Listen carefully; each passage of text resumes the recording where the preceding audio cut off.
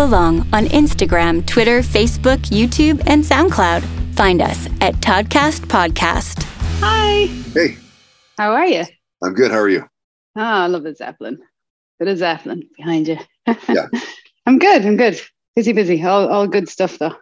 Yes, of course. Yeah. In your line of work, you'd want to be busy, I'm sure. Yeah. Probably not doing too many of these things though. So thank you so much for jumping on and as many of the cool ones as possible, the cool people. Yes. And how good does it feel to be back playing your music to people? Like how good is that? Can it even be put into words? I mean, being back out this summer in Europe was because European festivals have always been my favorite, like that whole scene over there, especially for rock and roll. It was amazing. What that is, like literally every musician I talk to, they always say like there's something different about Europe. There's something like they go crazy. They do, and it's just it's also like the festivals themselves are the best organized. Like they're just really, really like really well organized machines in general. And then, but there's also like, you have to, take into account the fact that people haven't been able to go to live concerts and like mass gatherings like that for like 2 years. So the energy was double what it usually is. So, and I mean, and then you're playing with, Tommy Aldridge in a rhythm section. So you add that and it's good times. I know, no doubt, right? Like, and what's that first show like? Like, does anything kind of specifically stand out from like the first show back? Well, yeah, because it was in Ireland. It was my first time home in 2.5 years because I wasn't able to travel because the travel bans during COVID and my visa category. So I was like sort of stuck in the US per se. I'd usually be home once or twice a year. So opening night, and that's when David called me first to do the gig. It was very funny. It was like, well, you're going to have to say yes because we open in Dublin. I was like, oh shit, cool. Okay. So opening night was at home. So it was a very emotional one for me because, it was like baptism by fire though, because, it's the first show together. That's where everybody's like all the tech issues happen, like everything's this is that. And, you're ironing out all the kinks as a band, getting to know each other. But it was amazing because Ireland was just like on fire for the fact that it was like one of their own in Whitesnake. So it was, my whole town was there. Incredible. That's so incredible. Did you lose any of, I don't even know how to say it. Like, did you lose your muse, I guess, so to speak, like over the quarantine time for the pandemic? Like, what a shit show.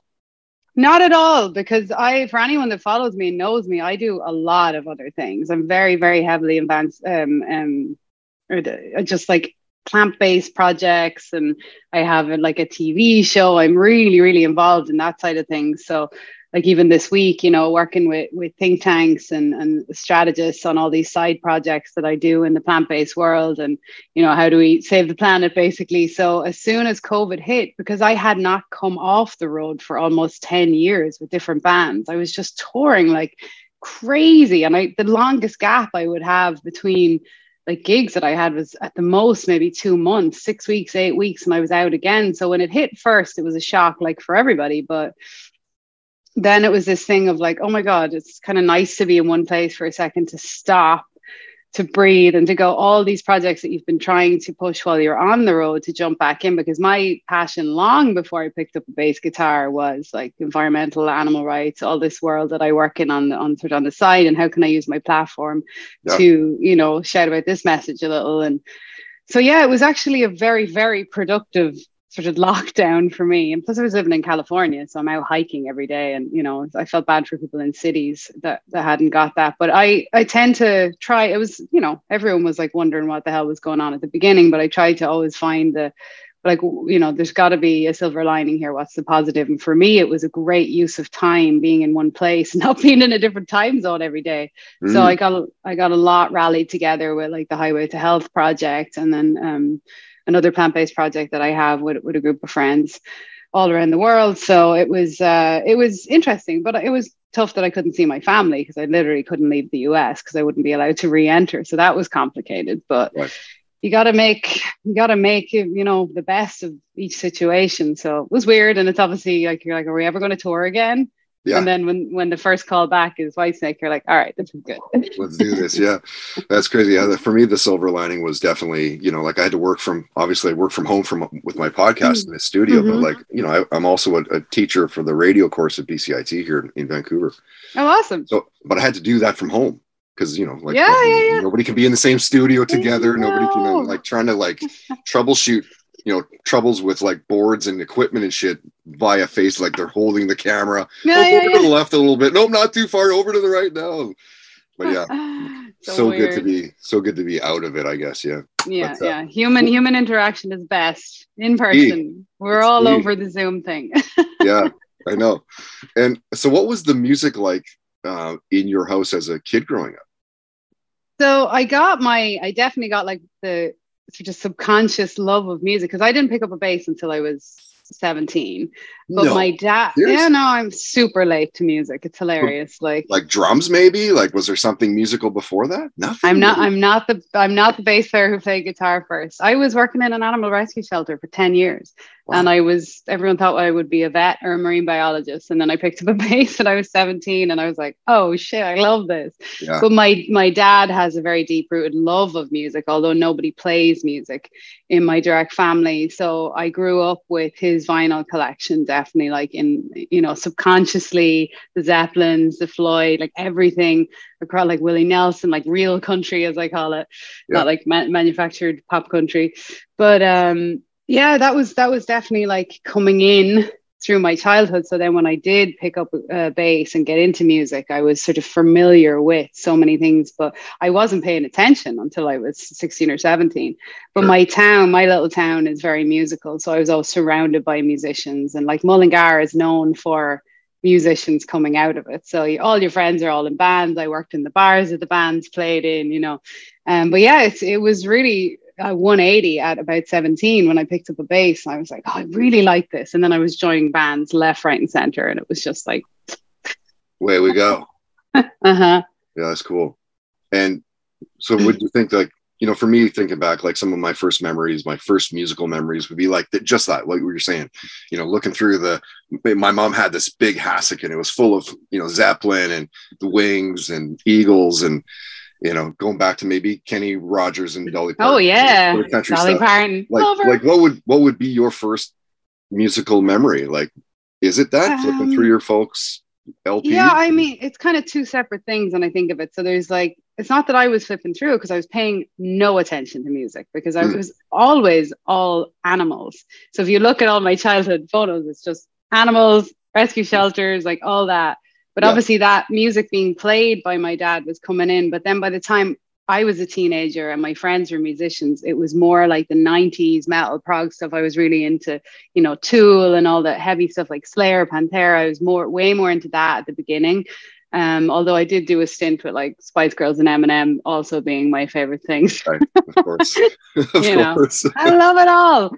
Catchy melody, right? Yeah. But so it's kind of like two things, it's like subconsciously that stuff playing in the background, like the Eagles and Zeppelin and Pink Floyd and all that, it stood to me later because, then when I became a musician, I took a 180 and became a musician. But what I was listening to, like in the, you're not listening to me teenage years, was definitely more in the sort of prog and heavy. I was always into like Slayer, Pantera. I was into Opeth big time. I was into Gojira, all these, like, which I still am.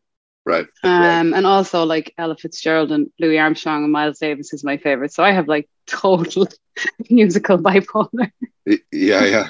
I'm kind of like that too. My parents were all over the map, and now therefore I am. I wanted to share something real quick with you, as you're a Pantera fan. Of course, I'm a huge Pantera fan too. Awesome. These are from Vinnie Paul's snare. The snare drum after he'd passed. Oh wow! And these were the sticks sitting on the snare drum. Oh, how'd you get your hands on those babies? From a mutual buddy. So it was like, you got it from a tech. He's like, yeah, hey, I might be able to grab you something. And then it was the drummer of Biff Naked, a guy named Chico. Nice. Who grabbed that for me. So. Oh, that's great. Well, we do the Dime Bash thing at NAMM every year. That's right. Well, when NAMM was still NAMM, Yeah, and the last one before COVID hit, it's actually, we were also filming it. We did an amazing like gathering. I brought Derek from Sepultura and Roy from Stone Sour, and we had Dave Grohl on the stage. It was amazing because it's just like, it's for, you know, Vinny and Dime. Right. So it's super fun getting everyone together and doing that. I know. And like, there's a chance, because everybody thinks like, oh, well, yeah, get all those people together, it's going to be amazing. But there is like a chance. Oh, sometimes it's a total train wreck. Totally. No, seriously, sometimes it's a total train wreck, and it's really funny because I think a lot of, especially like some of the guys who are like in these bands, I don't know if they're just presuming that they will remember the parts. Right. It's because you're a good player, doesn't it? Yeah. We were even joking about it, like in Whitesnake rehearsals. Like Reb was like, "Do you really know this stuff?" I'm like, "Yeah, do you want me to show you this part?" Yeah. Because awesome. You know, it's same like in bands I was in, you're like, "Oh, I've been in this for a while, I'll just remember it." And you know, we should always refresh. Yeah. Don't rely on the old muscle memory. No. What was the first concert that you went to? The first one, I mean, there was a lot of small gigs because, again, Ireland has, you know, a lot of venues, and I was going to a lot of smaller like singer-songwriter stuff. An Irish band called Keela, I used to follow everywhere. I adore them. They're like a traditional band, but on a bigger scale, the first gig I remember is the Chili Peppers, the Red Hot Chili Peppers, in like Croke Park, and it was like, I was obsessed with John Frusciante and his guitar playing and his harmony. So that was like, it was funny because everyone would think I wasn't playing bass yet. Yeah. So I wasn't like into Flea for being Flea. I was just like obsessed with this harmony singing guitar player. But yeah, the Chili Peppers is I remember. And would have all like the super heavy bands that came to town. Yeah, I got to go for the heavy ones. I remember in the early '90s when the Peppers would play, and like they headlined like Lollapalooza, Pearl Jam, and Ministry and Soundgarden. Ministry, yeah. Like Ice Cube, it was pretty bad. I know. Right? And it's so funny now. Like, to have a longevity like that, where like like they have had hits along the way. Like that's 30 years. I know, it's incredible. And it's funny now because I think back to like, because a lot of these guys are my friends now, that we, you know, we're touring the same circles. And I was even saying this to Alex Skolnick not that long ago. Like I remember going to see Testament when I was a teenager and being like, this is so cool. And now like they're super close friends, and but they're still like kicking ass, and they're so consistent. Those type of bands, like their fan base is so consistent, and they consistently give back to the fans by doing, you know, great albums and great tours. So the best of memories. But yeah, like to have longevity like that, you know, has to be a band of brothers, because it's complicated touring. Well, I mean, I've heard from so many musicians that, you know, it's like just you and your wife, and then add 2 more people into it, or 3. Oh my God, it's like I always joke about it. It's literally like way more complicated than I can imagine a marriage is, or, you know, it's like you're married to a group of people living together, often on a tour bus. Fair amount of compromising, I would think. Yeah. Your people skills are what are most important touring, which is hysterical. Like it's all about psychology, right? The music is the easy part. Right. It's the other 18 hours of the day. Absolutely. Okay, I don't generally ask this, but I want to ask because of your answer for the music that you grew up with. Give us the 3 albums that you would need on a deserted island. Ooh, Fleetwood Mac, Rumors. Yes. Jeff Buckley, Grace. Probably. I'm a big Jeff Buckley, Grace fan, and I mean, because I'm just trying to think if I'm on a desert island, do I really want to listen to like blast beats, or maybe I do. I was trying to decide between Zeppelin or Gojira, which would motivate me most to build a ship and get off. Right. Yes. Two mellows that you can sing along with while you're foraging on your island, and one like that gets you going. Yeah. Your testimonials, by the way, on your website, like straight up, we're talking about rock gods like Maynard James Keenan, Dee Snider, like Steve Adler, Nuno Bettencourt. Like what a trip! Like what a crazy life you live. Sometimes I'm sick, and it's funny because you're the second person this week on a podcast that's brought. I haven't looked at my own website in so long, and thank you for reminding me because I really need to update it. But it is funny because when I have any moments of like doubt about what am I doing or have I actually achieved anything, I forget that these guys are all, and I played with them all and they're, now friends, and they've great support, and, they to be there and, to say those things themselves with no, I didn't ask them to. It's just, I know, right? Like, I'm putting a website together and I'm putting a reel together, and people are like, oh my God, you need to get testimonials, and everyone's offering these kind words that I've worked with them. It's brilliant. And Maynard's will always be the funniest. It's so good. You just reminded me of like the balls, like how do you say it in Spanish? I forgot about that. Thanks for the memory. Yeah, it's so good. And like, because of that, I was like, I started like really digging in and watching some of the videos, like that M3 Fest you're playing with Steve Nadler, like. Oh yeah. and like how cool is it to be playing with the original, drummer of Appetite? Yeah. Do you remember the first time you heard that album and how it fucking blew your mind? Like, I was actually talking to Duff about this one time. We were in a lobby in the same place. I'm like, my God, those bass lines, because quite often what you do as a session musician, like if you're getting a gig, especially if there's not much running time into it, or you're like, okay, I'm going to put these like few weeks before the gig, I'm going to learn everything. And I remember when I was first starting with Adler, because I was only supposed to fill in, I was like, oh yeah, I'll jump in on a few gigs, and then I ended up doing a bunch of shows, but I didn't leave enough running time. I was coming off another gig, and when I started really listening, because obviously you've heard the songs, these bass lines are like jazz parts. They're really, really intricate and cool and creative, and it's just a whole other, it's not like it's straightforward rock bass line. So it's just fantastic, and to be able to play them, to listen to that album and then to play them with Stephen, so that actual feel is there, because he, that push and pull between the drummer and bass player is obviously what makes that rhythm section. But I love it, and my big thing always is like, my job is to honor the music, so I need to be as close as possible to the original feel and style, obviously with my own flair or whatever on stage and that. And I love that. I love, like, it's almost like a time, like I had such a great time learning Neil Murray's bass parts, because he's such a beautiful player that, a lot of people will jump into these gigs and kind of learn it, but not really listen to the little intricacies and the little nuances that are in the bass playing. So I really enjoy that, especially with these like iconic albums that you're doing, like Whitesnake or Guns N' Roses, or even the Twisted Sister stuff. So yeah, it's pretty rad then to go and play it with the original. I know, right? Like, yes, you'll get the other rhythm section, it's being thrown down the way it's supposed to be played, It's exactly. Pretty awesome. Fair to say you've had some incredible, career highlights over the years. Could you pick like just one, if you had to pick one memory, or is that exhaustive?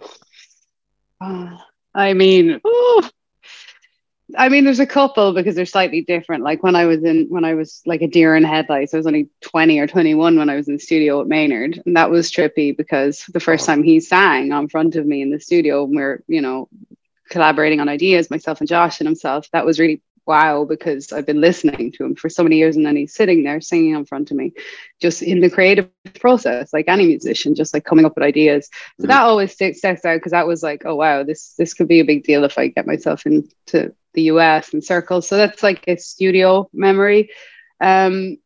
Playing like Hellfest with Dee Snider was amazing. I always remember that one in particular, because we had like a crazy routing problem to get there, and we almost didn't make it, and it was like we were lost in the middle of France, and it was one of those like running on the stage, and it was just amazing. And then obviously like opening night in Ireland with Whitesnake will always be so surreal. And we finished the European tour by closing out with Steve Vai at Hellfest. So it was Steve Vai came on stage with us, and I played Still of the Night with Steve Vai, and I was just like, is this actually happening? It's like Tommy Aldridge, David Coverdale, and Steve Vai. I'm like, who teleported me into this situation? I know, right? So yeah, there's a couple, but they're like my top three. That's so crazy. I don't want to take too much of your time, but I'd love to get a little bit outside of music for a bit, if that's cool. Absolutely. What are you binge watching lately? Honestly, I very rarely turn on a TV. Really? I'm a book hoarder. I do watch documentaries I'm not a big TV watcher because I'm honestly just so busy by the end of the day. Sometimes I like, okay, when Breaking Bad came out, I fell into that for sure, but I can't remember the last time I watched TV. Wow. Yeah, I'm a big reader, and definitely documentaries. Like I'd watch documentaries for sure, but you'll very rarely find me in front of a TV. Oh, interesting. So what book are you currently reading then? I mean, there's about 4 at once. You're one of those. You go nice. I can't do that. If Yeah. I'm reading a book, I got to read the book. Like I can't. You're right. I mean, I'm also studying a lot of the time because there's topics that I'm like honing in on studying for projects. But like, I'm a big fan of Sam Harris, of Mo Gawdat. I'm reading 2 of their books at the moment.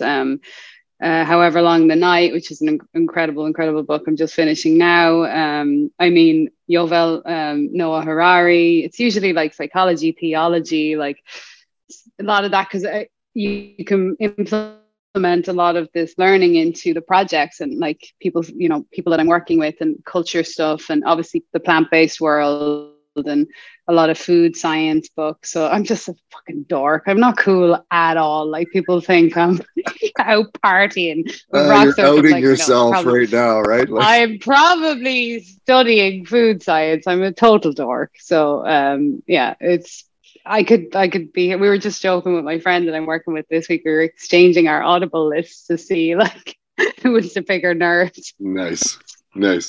So yeah. I could name books all day long, but yeah. Yeah. Favorite land animal, favorite water animal. Oh wow. I love pigs.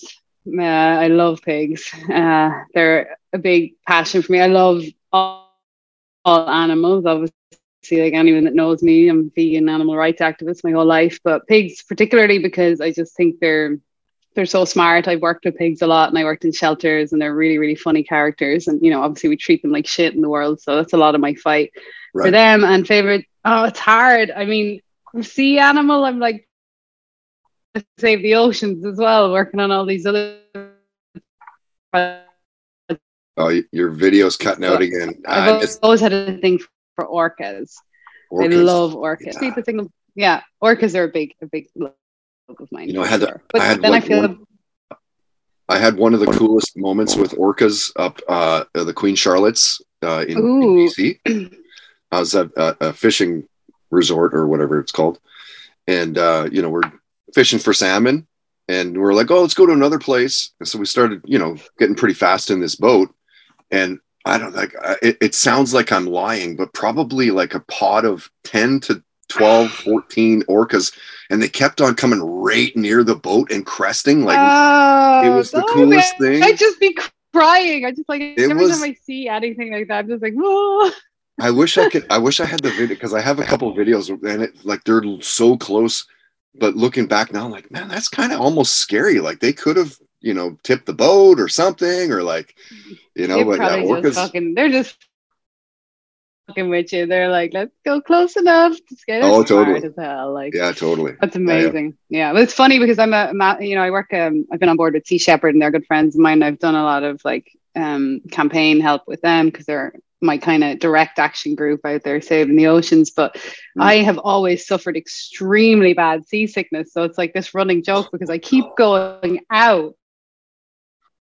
I'm like, I'm gonna get over it. If I keep doing it, I won't be sick. I try everything, and every time I go out, like I'm so sick that by the time there's a pod of whales or something, I'm off getting sick. Yeah. I'm like, one of these days my body will allow me not to be seasick. So it's kind of become really funny. It's like, okay, maybe I shouldn't be on the boat. Yeah, I'm knock wood, like one of those guys that I've never ever been seasick. I just doesn't bother me. I guess that's just some people are like that, right? We'll get there. Yeah. Are you a big sports fan? I'm not, but I like the energy of going to games. I used to be a big rugby fan. Rugby was definitely something I was into because it was, it's definitely more prominent in Ireland. I had a lot of friends and I played it a little when I was younger, but sports I never really kept, but I like going with my friends to games and stuff. It's fun. I like the atmosphere. Yeah. All right. I'll wrap it up with one oddball question for you, or a story, I guess, not more of a story, not a question. Share a near-death story with us. Like where, holy shit, I could have just died. Oh, wow. Trying to think. It's been a couple of questionable tour bus drivers.